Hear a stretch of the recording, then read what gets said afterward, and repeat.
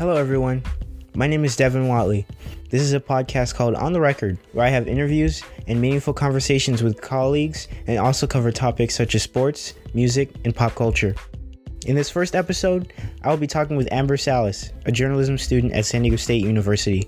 She is a writer for the Daily Aztec and also a member of the SDSU cheer team and Kappa Delta sorority. Here is her story.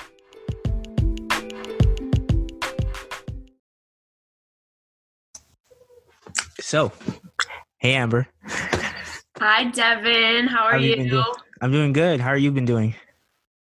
I've been good. Just living life now that school's done. Yeah. How's your family been doing and all that stuff? They've been good. Everyone's just figuring out ways to stay busy while still being home, and everyone's trying to get out to exercise around the neighborhood and take the dogs for a walk and all of that, but it's been good. Yeah.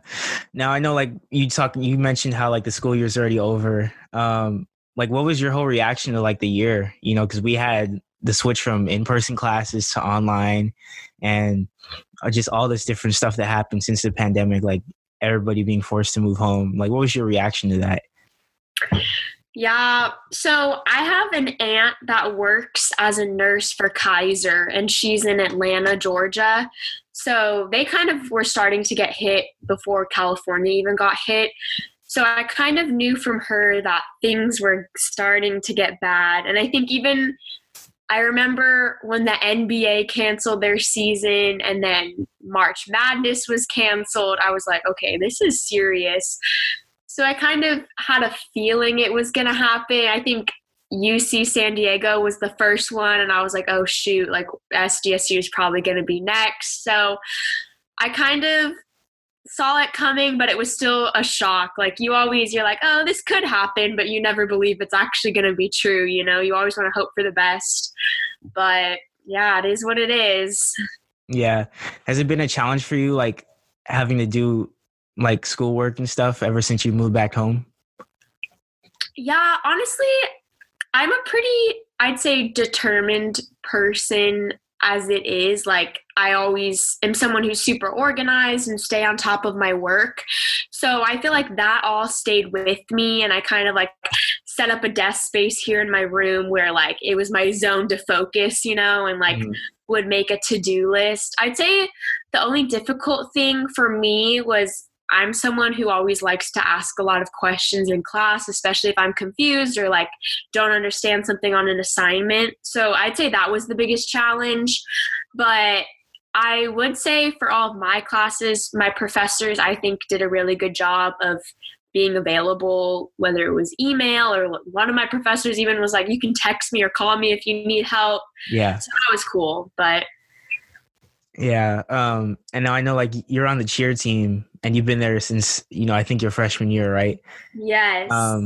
How has that whole thing changed since the pandemic started? Yeah. So that has been very interesting. So I remember when this first happened, I think in the beginning, because I think the first announcement that came out was that school was going to be, we're going to go to school until spring break, and then it was going to be online. And then every day it was something different. Oh, now we're going to go online now, or now we're going to go, all these crazy things were happening. But when the original plan was we're going to go online after spring break, our coach was like, all right, no need to worry. We're going to practice up until spring break. But it has been so crazy because, tryouts is a really big process for cheer, how we pick our new team. And every year, every person has to try out again. So I'm about to go into my 4th year of being on the team, but I still had to try out, even though I've been on it for 3 years. So normally it's a full weekend of Friday through Sunday of tryouts. I think it was supposed to be the beginning of April. But obviously that couldn't happen. So we went through a full online process where the new people, all incoming freshmen or transfers or whoever, had to send videos to my coach of certain skills like tumbling and jumps and stunting and all of that. And then videos of the fight song and a cheer that we sent videos out to them to learn. And then I believe for the new people, they also had to go through an interview process on Zoom with the coaching staff. Mm. And then for all the returning members like me, she kind of already knows our skills based on seeing us all this past year. So she had us just send in our fight song, a video of that, and then everything else was kind of up to her discretion, I guess. Mm. So they announced the team maybe like the middle of April. And from that moment on, we've been doing like Zoom meetings every few weeks just to go over what the current plan is and what we're supposed to do. But every week we have to send in 3 workouts a week and they tell us what to do. And then we have to go film like 15 standing backs a week. So there's certain things they like still want us doing. And the latest we've heard, because I know they announced that school is going to be online again for the fall, or some classes that will be in person. Yeah. But they obviously everyone panicked in the beginning and they were like, oh my gosh, like, does this mean we can't cheer? What the heck's going on? But they did tell us, we had a Zoom meeting right after that announcement happened, and they told us that it's not a no yet, that the coaches really don't have any answers right now, but they're in contact with the athletic department at SDSU to try and figure out what the next steps are going to be.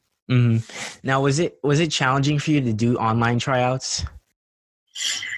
Yeah, well, I honestly feel like I'm not a good person to talk because I personally didn't have that much to worry about, I'd say, like, because I'm going to actually, this is kind of a fun fact.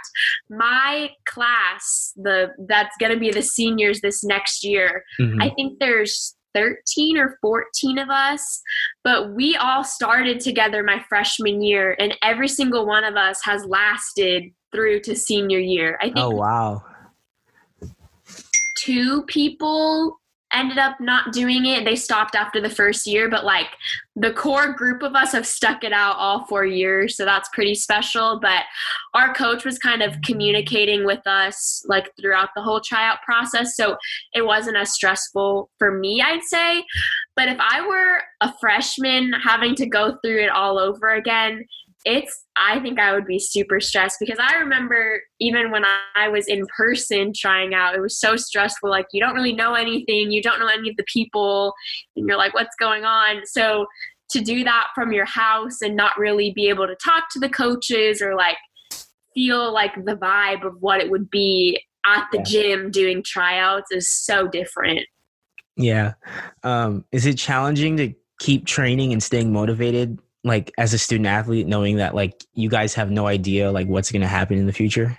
Yes, that is the hardest thing for me right now, because I mean, even though I'm not really doing much, it's still sometimes like my day will go by and I haven't done my workout yet. And I'm just like, oh, I don't want to do that right now. Or sometimes it's so hard just to find the motivation when you're at home and your family's distracting you and all these things are going on.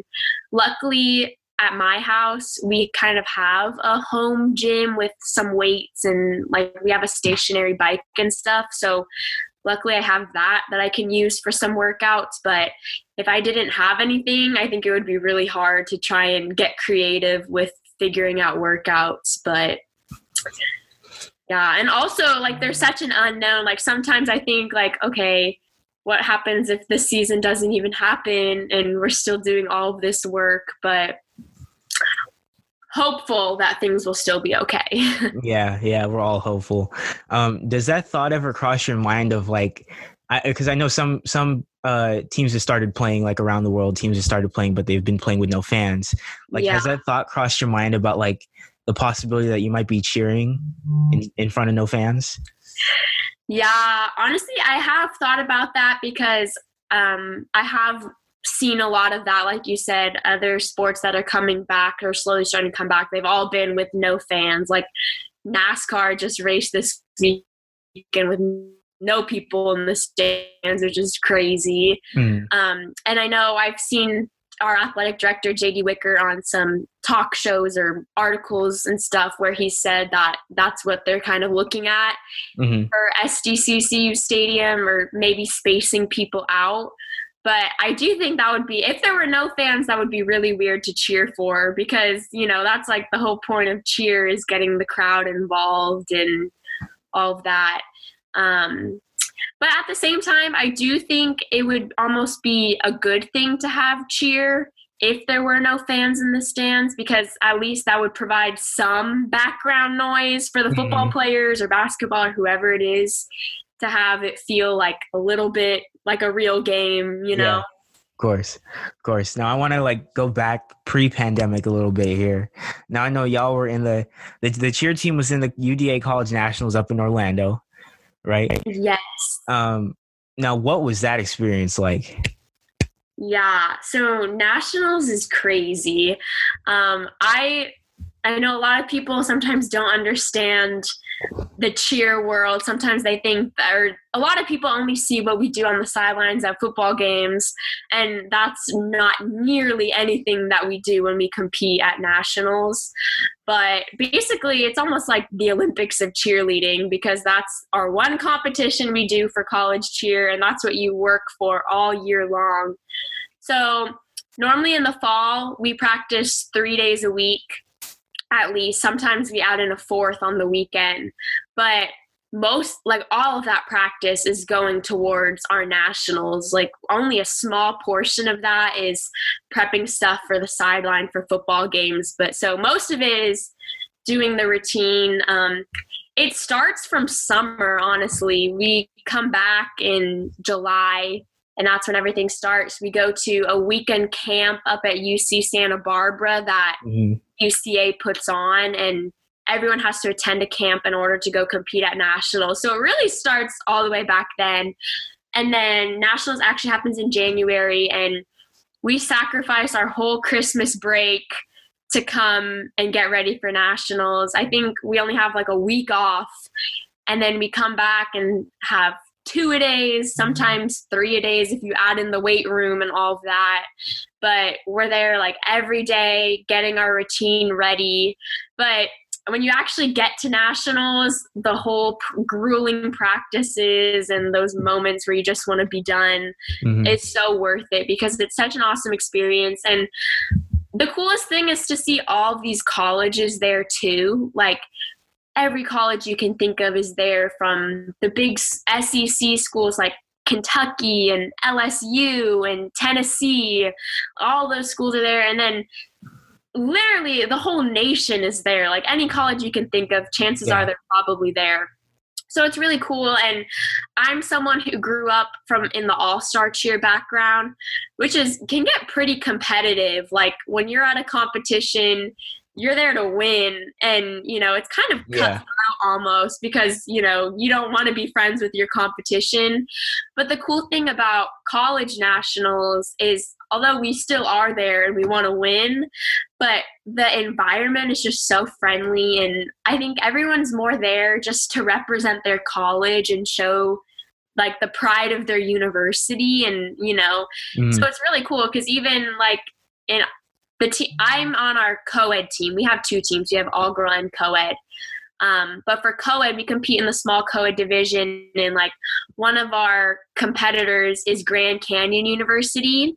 And, they're not that far from us. So we see them every year at summer camp and stuff. And I feel like we've almost become friends. And even when we see them at nationals, we're all cheering each other on, even though we're literally competing against each other. Yeah. So it's super cool. It's really fun, and definitely some of my favorite memories of college cheer. Do you ever get nervous before doing a routine?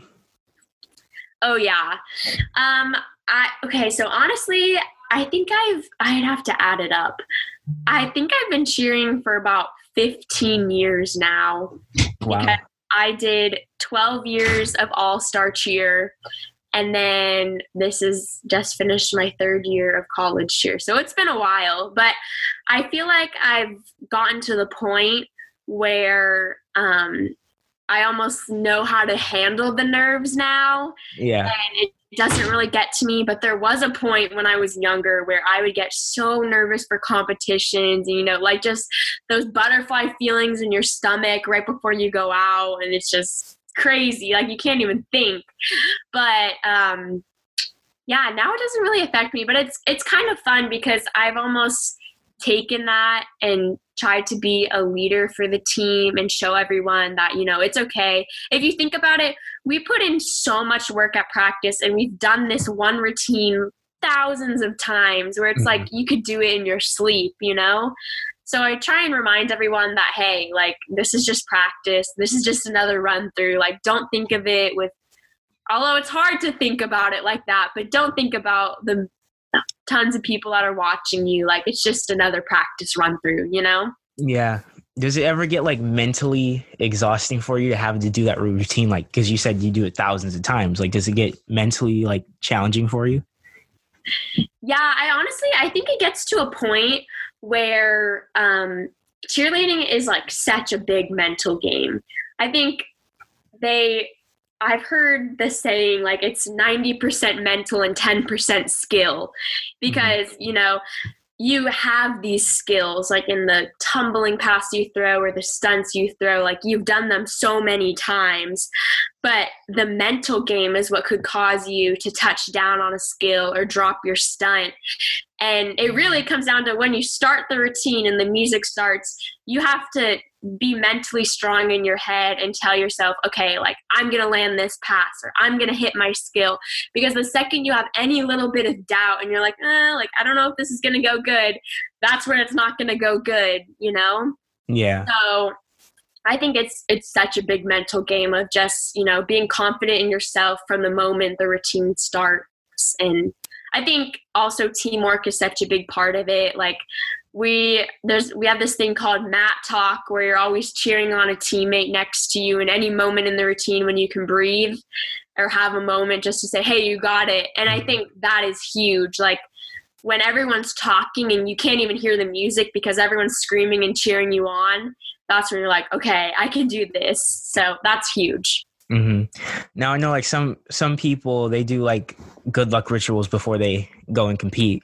Do you have any good luck rituals that you do before you compete? Oh, it changes every year. So this past year, you have like your stunt group, and that's like when we throw people through the air, right? Mm-hmm. And so my stunt group was my teammates Christian and Jesse. And what's that movie? And Freaky Friday. I don't know if you've ever seen it. This is so random, but this was our tradition.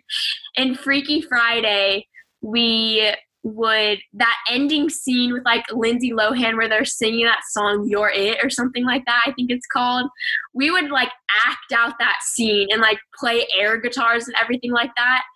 Now, like, was that aspect of traveling to like college nationals and bowl games and neutral site games, is it like, do you kind of get like chills sometimes because it's like, wow, like I'm cheering in the Staples Center, or like, wow, I'm cheering in, I'm at the Nationals, like I'm at the Rose Bowl, like, wow, like does that? Oh yeah, definitely.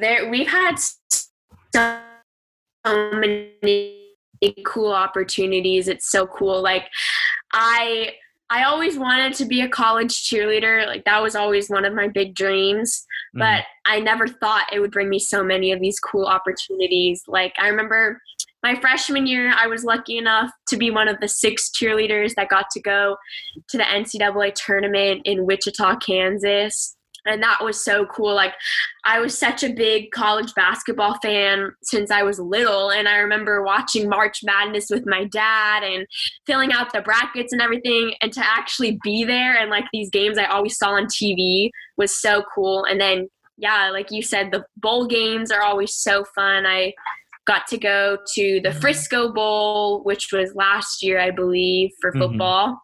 And then, yeah, the Staples Center for basketball for that Hall of Fame Classic this year. And, the Rose Bowl for football was so cool. But to actually be there on the field cheering was such a cool experience. Yeah, awesome. Now, I know, like, also you're a writer and reporter for the DA, along with me. And yes. What do you remember from, like, your first moment of joining the DA? Like, what do you remember from that first moment? Oh, yes. Okay. So this past summer, went to a broadcast boot camp that Laura Castaneda put on, who used to be the internship coordinator, but now she took a job with the Union Tribune. But I saw her post about it on Twitter, and I figured, hey, like, this is something I want to do, so might as well get some more experience. And when I was there, I met Jack, who was the live producer, and then Kyle, who the assistant sports editor, now is the editor for sports. But I was talking to them, and we kind of all would talk about, oh, what's your dream job, that whole thing, you know, at our lunch breaks or whatever. And I told them all that I want to cover sports. And Kyle was like, oh my gosh, you should totally join the Daily Aztec. And I always knew about the Daily Aztec, but I always was concerned about it almost, because I always had the idea in my head that I wouldn't be able to make it work with all the commitments I have for cheer. Because just practice alone is like 15 hours a week, and then you throw in extra events we have to do on campus every week, and football games and basketball games, and it's a lot. So I was like, there's no way I can do that. Like, they probably have requirements of when I have to be there and stuff like that. Yeah. And Kyle was like, no, like, it's honestly like up to you how involved you want to be. Like, if you can only cover one game a semester, then that's cool. Like, as long as you're just getting the experience you want. And I actually have like a fun little microphone I got over the summer that I kind of used to practice a little bit. And I showed them some stuff and was like, hey, like, would it be cool if we do some like stand-up type stuff? And from that, Aaron was like, oh yeah, like, I totally want to do that. We kind of did something similar at the first football game, but I'm all for that if you want to do it at whatever game you cover. So I was like, okay, cool. And I was like set. I was like, this is going to be so cool. I'm so glad I found this group. And I honestly at the time was more excited just to like more do on camera stuff. I was like, I don't really know how to write. Like, I know I'm a good writer in my journalism classes, but I don't know how to write a sports game recap. Like, what the heck? So I went to my first meeting for like, you know, the whole section meeting, and there was a women's soccer game, and I was like, hey, I know a lot about soccer. Like, yeah, I'll do that.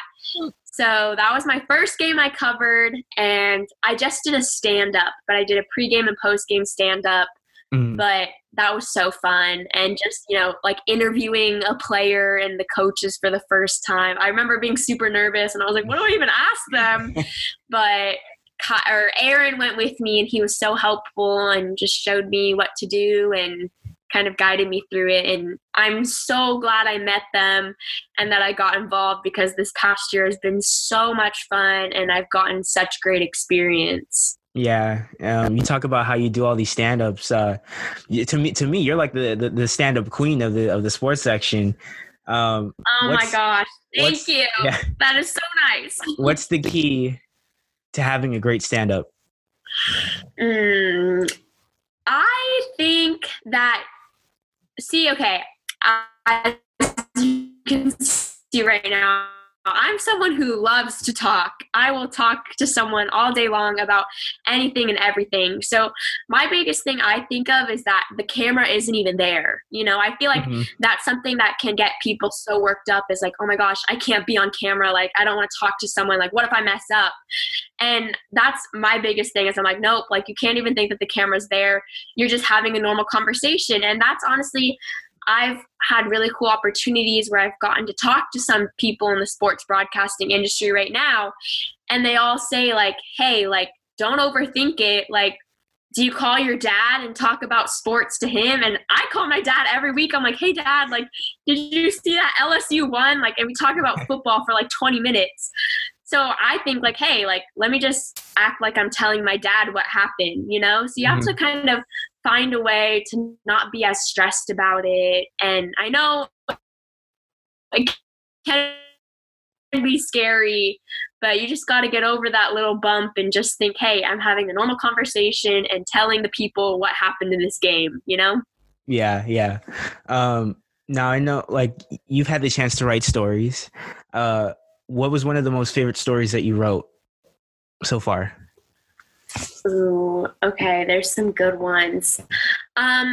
I think my favorite honestly has to be the most recent one I did, which was about Abby from women's soccer. And it's crazy because when this whole coronavirus and going home happened, we kind of were all like, okay, so how are we going to do sports now? Sports aren't even happening at all, you know? Yeah. Cool. So it's been fun to kind of find creative ways to still tell stories. But I actually knew Abby because we do some similar clubs on campus, like Athletes in Action. Mm-hmm. And so I saw on her Instagram that she was donating volunteering her time for this service where she was delivering groceries to seniors during this time where, you know, older people who really shouldn't be going out, they want to stay safe, you know? And I remember thinking, oh, that's really cool. Like, I wonder if I could talk to her about it. And so I texted her one day and I was just like, hey, I love what you're doing. This is so cool.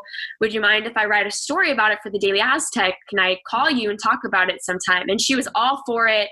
And we talked for like 30 minutes all about what she was doing. But it's called Leave It to Us, which was actually started in Chicago, I believe, by a student who went to the University of Alabama.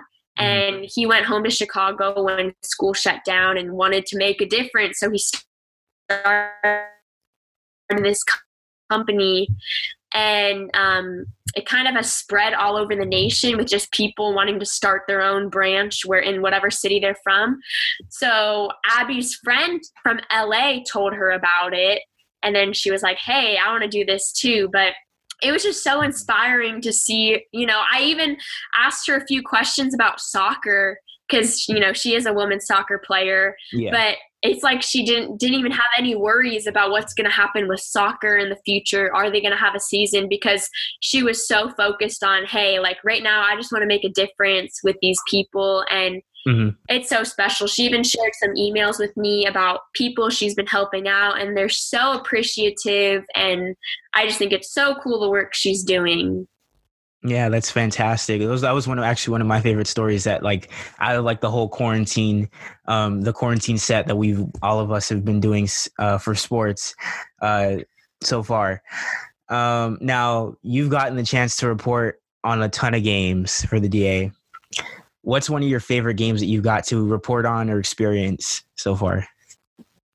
That's also another hard one. There's so many good ones, but I honestly would say my favorite game was actually a softball game. And there's a few actually. So my first softball, I was on the softball beat for the spring semester. And I honestly didn't really know a whole lot about softball. I mean, I know a lot about baseball. I know they kind of are similar, but they both have their differences in the same way too. But I was like, hey, like I'm up for it. Let's see what happens. And they got this amazing transfer this year, Maggie Ballant, who's a pitcher. And I remember hearing the news that she trained, and that was my first I did about softball. He got to interview her. And just hearing her story and how determined she was that this is going to be a great season, that was kind of what got me excited in the beginning. I was like, okay, like this girl's really cool. Like she's so hyped about it. Like I'm excited now. And then my first game I covered was a double header. And I forget who exactly they were playing, but Maggie came in the last inning and she won the game for them. She striked out all batters. And I was like, dang. Like, that was my first time I saw her pitch. She was like the talk of the town that, oh, this girl's an insane pitcher. You got to see her. And when I saw it, I was like, wow, this is really cool. Or like, she's awesome. And then a freshman in that game, I believe, Jillian, had a walk-off hit to win the game for them as well. So that was just a super exciting game. But I would say my favorite game actually was when softball played UCLA. And UCLA, they won the NCAA for softball last year. They were the national champions. So they're really good. They just lost their game, before, I believe, to Texas. So they probably dropped in the rankings, but at the time they were number one. And the stadium was packed. I've never seen the softball stadium that full. So awesome. And, it was just such good energy there. And then SDSU played amazing in that game. Like, they went neck and neck with the Bruins the whole time, which was crazy because here's this number one ranked team and we're up there with them, competing with them 100%. And then really it wasn't until the last inning that UCLA ended up pulling away to win the game. But I remember interviewing the girls after and Coach Van Wyck, and they were all so excited because they knew, like, hey, we just went neck and neck with the reigning national champion. Like, if we can do that, we're going to have a really special season. And this season honestly was so exciting for them. They started out with such a good record, and I think they were ranked second in the Mountain West preseason poll.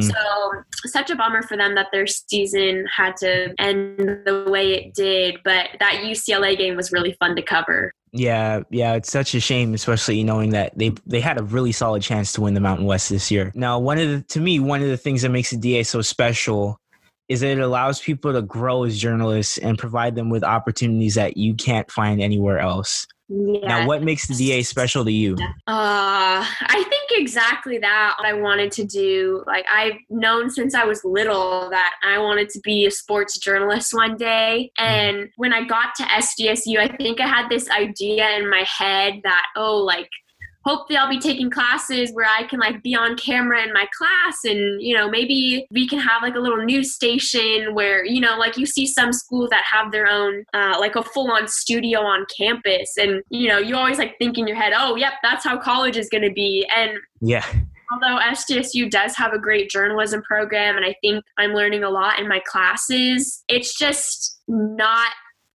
enough of the real world, And I feel like being in the Daily Aztec just gives you that real life experience where after just 1 year, I feel totally confident that if someone were to give me a job right now, hey, you're going to be a sports reporter for this, I have the confidence that I would be able to go and do a good job at the job because of the experience, just 1 year of experience I've had here. And, you can learn in class how to write a recap or how to write a feature or profile. But then when you actually have to go and plan the interview with your source or actually go interview them and ask them the questions, it's a whole different ball game, and, your first time you're so nervous and you're like, what the heck do I even do? I think back to my first soccer game I covered, I was nervous, but the Daily Aztec is such a supportive group too. Aaron and Kyle were like, hey, don't even worry. We're going to be there and we're going to help you. And there's nothing to be stressed out at all. And that made me feel comfortable and able to take that leap of faith and do my first interview. But I just can't imagine not having the Daily Aztec and then graduating and having to go do my first interview and be nervous for a real job, it's just such a valuable experience. And then I think the most important thing is just the friends I've made. The Daily Aztec really is a family, and I would get so excited just to go to our weekly Tuesday meetings to see everyone, and laugh together, or joke about whose sports team is better. It was always so fun. Yeah, I mean, we the DA for me, it's been a absolute blast. I mean, especially all the amazing trips we had for Las Vegas, to Las Vegas this past March. How could I forget about that?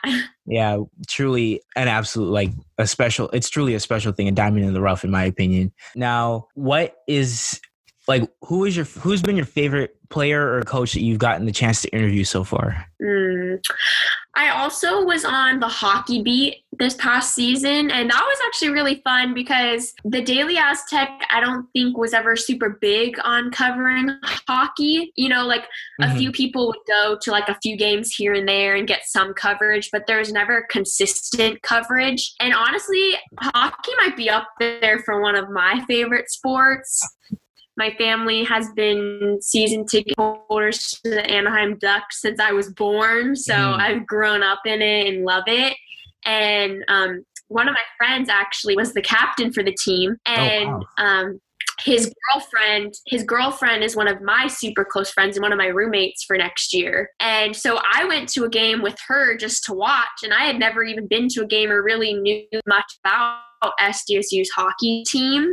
Mm-hmm. But it was so fun. And I went back to our next meeting and talked to Aaron about it. And he was like, honestly, like, I don't even know much about hockey. So if you know enough and think you can do it, like, I'm all for it. Like, as much sports as you can cover, the better. And so I started going, and it was super cool because they were all for letting me, interview the guys on camera after a game, like a real sideline reporter. And that was super fun just to get to know the guys and ask them like what those game-changing moments were like out there on the ice. But I think my favorite coach, honestly, was Coach Bateman for hockey. He was always so nice and so appreciative of our coverage.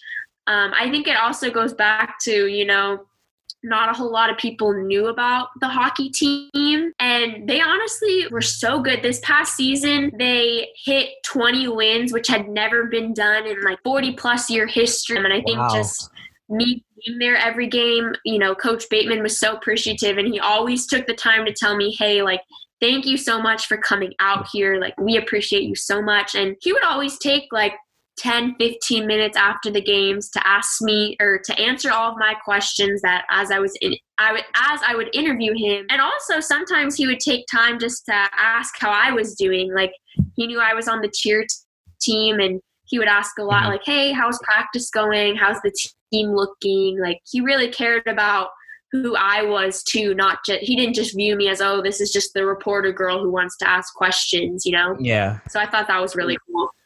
Yeah. Now, in general, like it can be a story, it can be an interview, a story, anything that you've experienced. Even our Vegas trip, like, what is one of your favorite DA moments? Ooh, this is a hard one too, but I probably, this is so hard. Honestly, it would probably have to be the Vegas trip. That was just so fun to be with everyone and just to be, at the Mountain West tournament. Like, that was such a huge moment. Unfortunately, it didn't end the way we hoped it would. I actually covered that game and was there. And that was such a bummer because, you're getting ready to like do your post game stand up and tell everyone, oh yeah, like we won. And then all of a sudden it's like, oh, now I got to change everything. And that was one of my favorite moments too, because that showed how real journalism can be. Like, again, a lot of the people that I've heard, like professionals in the industry, especially sideline reporters, they all stress the same point that, hey, you can do all of your homework, and homework is important to be prepared for the game, but you could do all the homework in the world, but the game still changes in any second. And then all of your homework could go out the door, and you have to be able to go on the fly and say all of the changes that happened, So I think that was such a good experience just as a young journalist to have, because in 1 second it was like, all right, we lost. Like, what are you going to say now?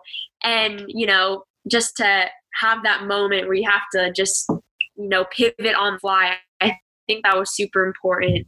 But also that trip was so fun just to have all of the people from the Daily Aztec there, from news and sports, and just people who wanted to go for fun. Like, that was a really fun time. Yeah, definitely. One of the things that kind of stood out to me from that trip was that it was pretty much like a week before everything got shut down from the pandemic. And so it makes it even crazier to me that it even happened, that like all of us like were there at one point, and like it was like right before everything kind of just went down the drain hole. But is it kind of crazy to you, like looking back at it now, that like it was like a week before everything happened? Yeah.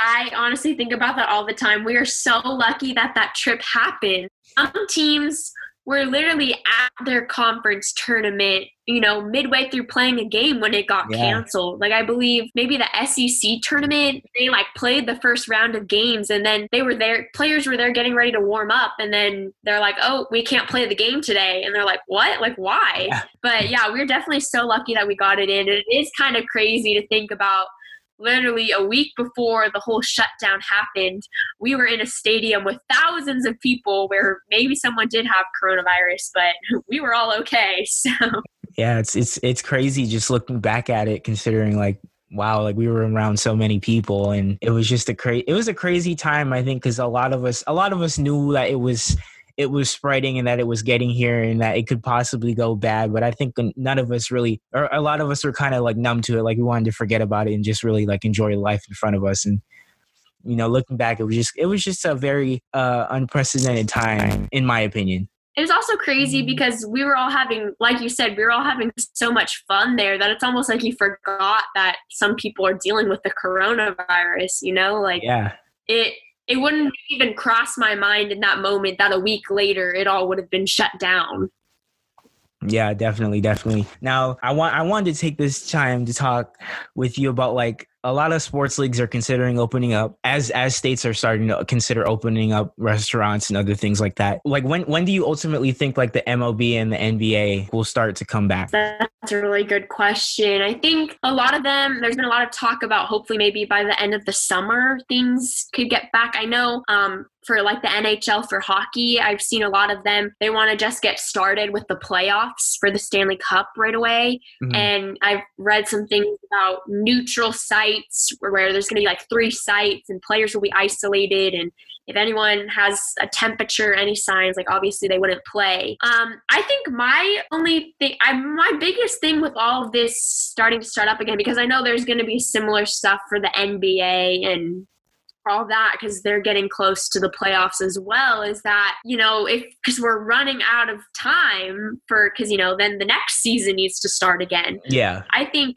going to be so crazy is just kind of the unfairness of, you know, for hockey, they're starting with the playoffs. What if there was a team that just needed to win one more game in order to get to the playoffs, and then they don't even have the chance now, you know? So definitely. I think that's going to be interesting. And I think it honestly is going to change the way these athletes think that, you know, truly now everyone's going to remember, hey, every game counts, because you never know when it could be your last, or you never know if winning that game could have gotten us to the playoffs, you know? But I could see by the end of summer, maybe July time period, some of these leagues getting going again. I know it's obviously going to cause concern in a lot of people, but I do believe that at some point we need to start to try, mm-hmm. you know, and I think that if the guidelines are followed, you know, MLB, it's easier to wear masks in the dugout or whatever to keep people safe. You know, like the precautions like that can be taken to keep players safe. Obviously,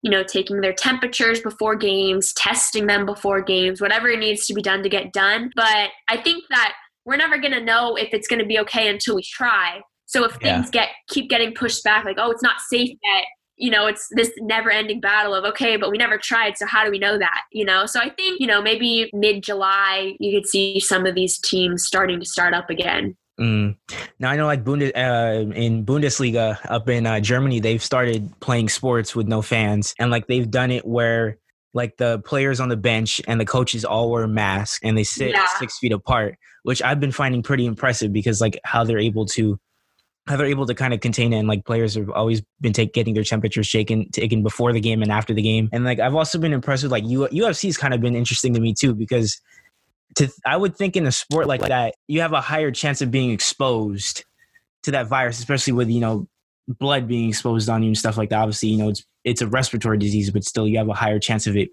being exposed to you. But they've actually they've done a pretty solid job of like containing it, in my opinion. Like, do you think the same thing? Yeah, I honestly think a lot of these people have, like you said, been doing a really good job of taking the precautions and, you know, testing people. Because really, at the end of the day, the biggest thing is finding out if someone's carrying the symptoms, you know? And if they're not, then it's totally okay to play. Like nothing's going to happen, you know? Or I guess the concern is the fact that you could be asymptomatic and carrying it. But that's where I think the tests and the temperatures really come in, and we'll be able to tell you, hey, like this guy's safe and we're good to play, you know? But I think just as long as they're continuing to take out those precautions, that everyone should hopefully be okay. Let's play a little scenario here. pretend you're John David Wicker, and do you think, like, I don't have, obviously, pretend you have a crystal ball and you're JD Wicker right now. Next fall, do you think SDSU will have fall sports? I honestly think they will. And I honestly think that JD Wicker has been doing a great job of just, being open about the athletics department's plans and kind of what they're looking at day by day. And I think they're really keeping the best interest of people in mind, or of their student athletes in mind. I think the biggest thing that the school is going to take into consideration is how much money and revenue the TV deals and, Definitely parking at the stadiums, concessions, gear, jerseys, all of that, like that all goes into play. And I think, he said they're going to revisit the plan in July 7th, I believe, or the beginning of July. And I think that's a good time to kind of see where we're at by then, because that's a solid month away. A lot could change between now and then. Hopefully things get better. And then you're looking at a more realistic, okay, can we play now or can we not? But I honestly think that we're going to be able to, and I think that the athletic department is on track to coming up with a good plan of how they can keep their athletes safe. And I heard this from someone, and it sounds so realistic to me, that honestly, at the end of the day, these student athletes might be safer being on SDSU's campus in the hands of, the athletic trainers and the medical team at SDSU, where they can monitor these kids. And, then, hey, the facilities are going to be sanitized every day. They're going to make sure that everything is as clean as possible. Whereas when these student athletes are at home, at wherever their hometown is, hopefully their parents are keeping their house clean. But at the end of the day, you can't control if the grocery store is being sanitized, you know? So definitely. They could honestly be safer being in the hands of the SDSU athletic department, where they're going to take every step possible to make sure the students are clean and healthy. Yeah, I think it's interesting. And then, like, another question to think about, like, a lot of students are, like, with the CSU deciding to move students to online classes next fall, it's like, will they decide to have the dorms open for student athletes who are going to, will obviously have to dorm to stay on campus? It's like, that's another question you have to think about, because it's like, if the dorms aren't there, then it's like, well, how are the student athletes going to, like, participate in their sport if they're, like, thousands of miles away? Yeah, I think that's definitely something that the athletic department is probably working out right now, because it's not even the freshmen. Sophomores now are required to live on campus too, with the sophomore success program. So if you think about the freshmen and sophomores of an SDSU sporting team, that's like half the team right there, Yeah.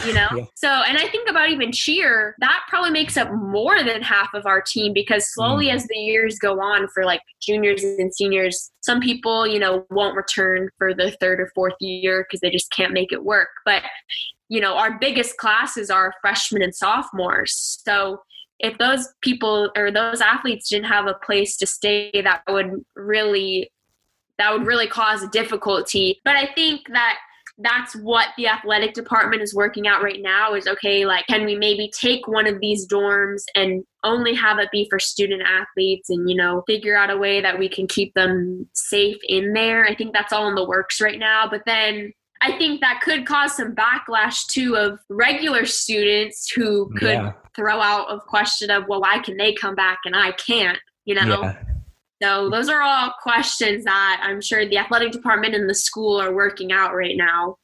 Yeah, there's a lot of questions. I mean, and it'll even be interesting to see, like, who are they going to allow at games? Like, because obviously, they can say that they have no fans. They originally did before they decided to cancel spring sports. But initially, like, their initial decision was like, oh, hey, we're not going to have fans, but we'll have media there. So it's like, are you going to have media there? Or, like, are you just going to decide nobody's going to be there entirely? It's like, if they have media, like, that'll be an interesting argument, because obviously, for us, if we're covering a game, like, obviously we can't, go drive for, like, from our place or wherever we're at to, like, there and then back. I mean, obviously that's like, I don't know if you live in San Clemente, so obviously that's a different trip compared to me, because I'm only 30 minutes from campus. But that must be like a interesting challenge if, like, they decide to have media covering at games. Like, that would be very interesting to me. Yeah, I think that it will be interesting, but I think media is going to be really important if they don't allow fans at all, because the media is going to be the ones that are going to tell the story. And I think that if there are no fans, media viewership is going to be up more than ever. You know, hopefully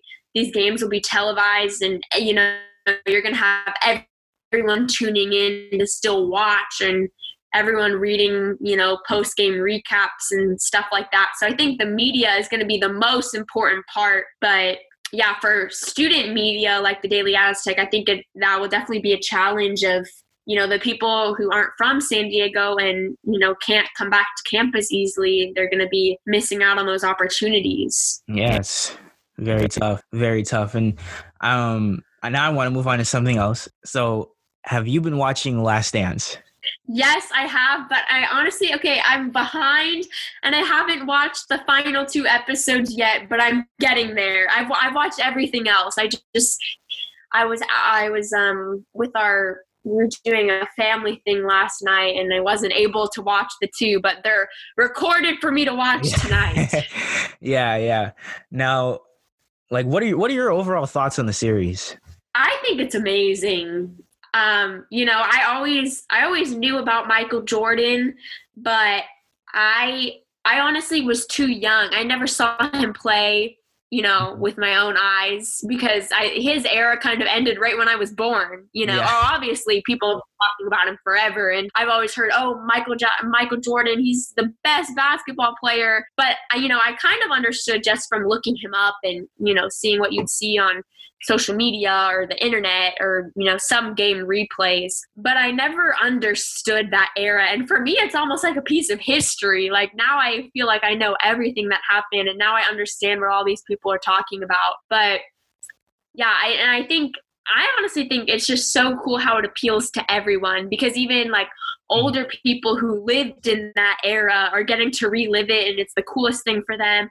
But then also these people that saw it with their own eyes are getting to teach their kids, like, yeah, this was Michael Jordan. And, you know, it's like these younger kids that never even got to see him now know all about it, which I think is so awesome. And I think they did such a great job of, you know, all the interviews that they included, like Dennis Rodman and Kobe Bryant being in there, and coaching staff, like his coaches from UNC, and just everyone was included in this documentary. And I just think they did such a great job.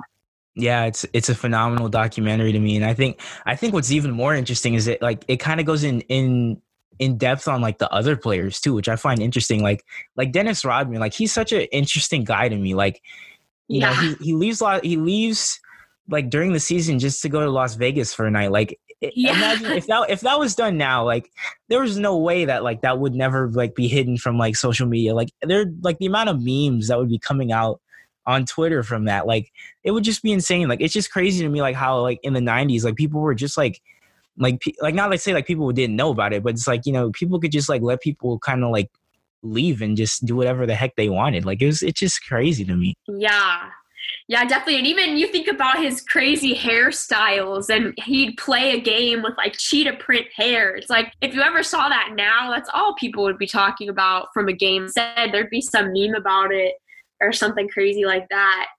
But yeah, and I think there's just so many aspects of the game that were so different, you know, like you did the rivalry between the Bulls and the Pistons. I think that was really cool to see. And, you know, even when the Pistons lost, and that whole dilemma of not shaking hands and being good, such a big part of the game now that, you know, win or lose, even no matter how painful it is, you be the bigger person and you shake their hand and you say congratulations. And just seeing that whole era, that was kind of iffy, but I like that they showcased all of that and had Michael Jordan's thoughts of it and all of that.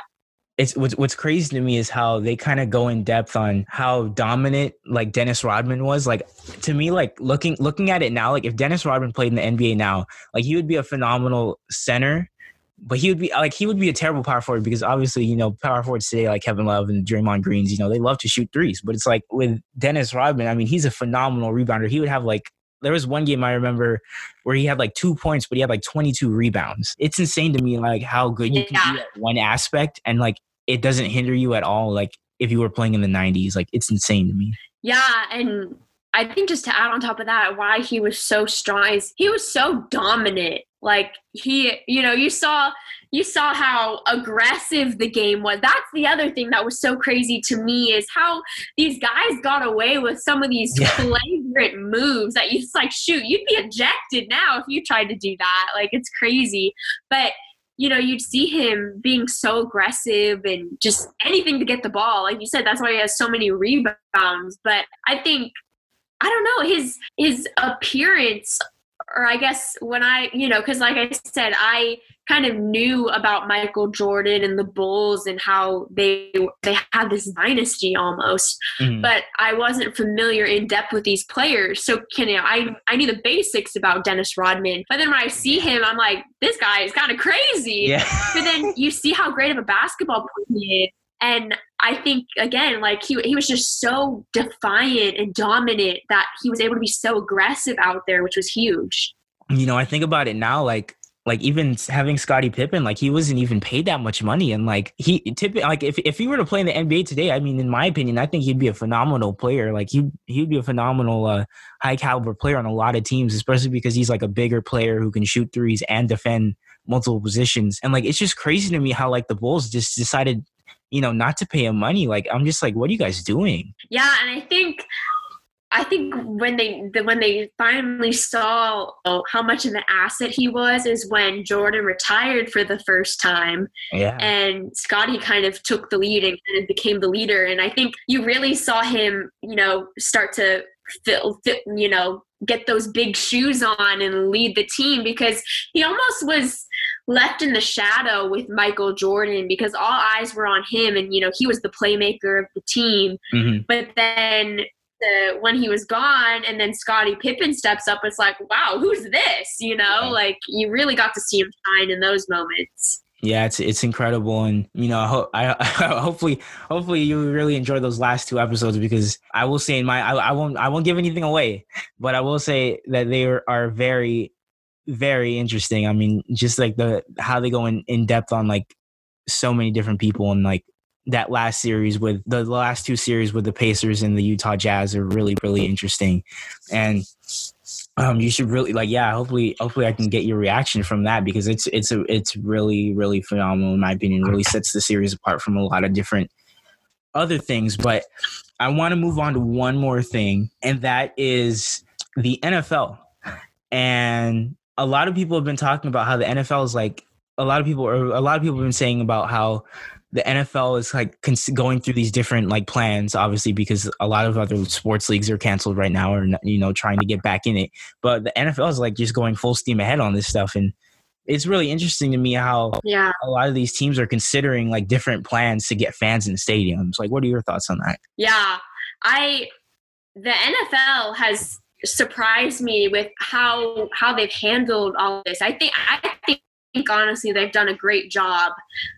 Obviously there's still going to be some complications along the way, but I think it's just so why it's been so well for them too is that it almost seems like they have no fear. Like they're just like, hey, this is our decision, and if things aren't good by then we'll revisit it then. But as of now, this is still going to happen, or we're still going to start on time, or we're going to do this. And they made the last minute changes when they need to, like we saw with the draft. Who would have ever thought that would run so smoothly?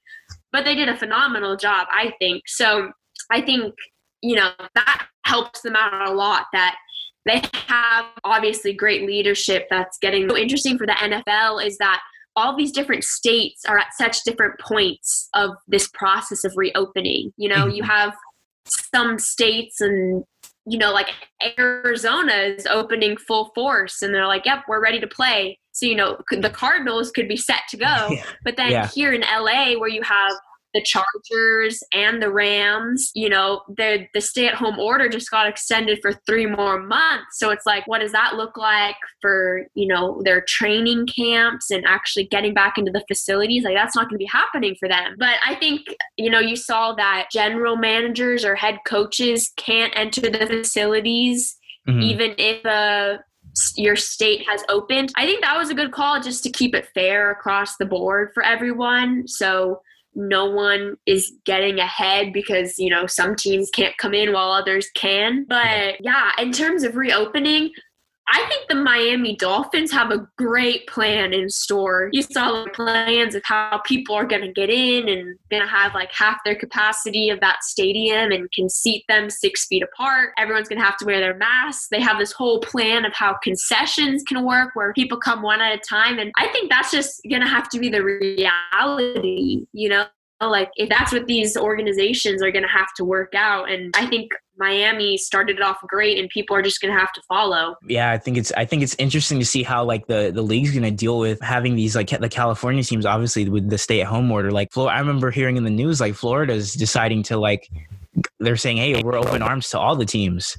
And so it's like, you know, hey, the Chargers going to go play in like Florida? That'll be interesting to see what happens like as a result of all of this. Yeah, definitely. And I think I heard something about the Chargers and the Rams possibly going to the new Raiders stadium in Vegas, like all this crazy talk. Another interesting thing is just happened shortly after the draft. They move out to their new facilities and get used to these new people, their new coaches, all the staff for that franchise, and aspect of helping them make that transition from college to the NFL. And at such a young age, that can't be an easy transition. And then they're doing it all virtually now through Zoom. They're learning the playbook through Zoom. You know, that has to be difficult for them, and just not being in the facility. So I think what's going to be really interesting is to see how these rookies are going to mesh into these teams when they're really, you know, I think a great job of submitting to these facilities. I want you to make one bold prediction right now. Who's winning the Super Bowl next season for the NFL? So hard. Okay. I think everything changes. You know, the Rams were there in the Super Bowl and were almost there. And then who even were they this past season? They were non-existent. Yeah. So I think it's going to be crazy. But okay, I think the Chiefs are going to have another great year. They've got Patrick Mahomes back. You know, they got some good draft guys. But I think the Tampa Bay Buccaneers are going to be the ones to watch out for. Tom Brady and Gronk. Wow. Tom Brady and Gronk, they're going to be unreal. And, you know, isn't the Super Bowl supposed to be in Tampa Bay? Like, could it be any more fitting that this is supposed to happen? And especially they had so many people in the Pro Bowl this past season. So they're going to be a really strong team. But yeah, I think the Chiefs are going to have another good run. And I think Tampa Bay is going to have a phenomenal season too. Buccaneers and Chiefs, with the Buccaneers winning Super Bowl next season. That's a bold prediction because obviously, you know, they have all those people. So it's like, you know, everybody's kind of hyping up expectations. You know, they could sink to the ground, one injury and they could sink. So, you know, we will see. Yeah, it's true. You never know what's going to happen out there. Yeah, we will see. So, Amber, I thank you for coming on the show today. You did great. It was very fun. I really enjoyed it. Listeners, if you want to follow Amber Salas on Twitter, follow her at Amber Salas S. And any other closing thoughts you want to say? You want to add? Yeah, just thank you for having me on. This was so fun, and it was fun just to talk about sports again and get excited for the seasons that we're all hopefully going to have as long as everything goes well. But yeah, thank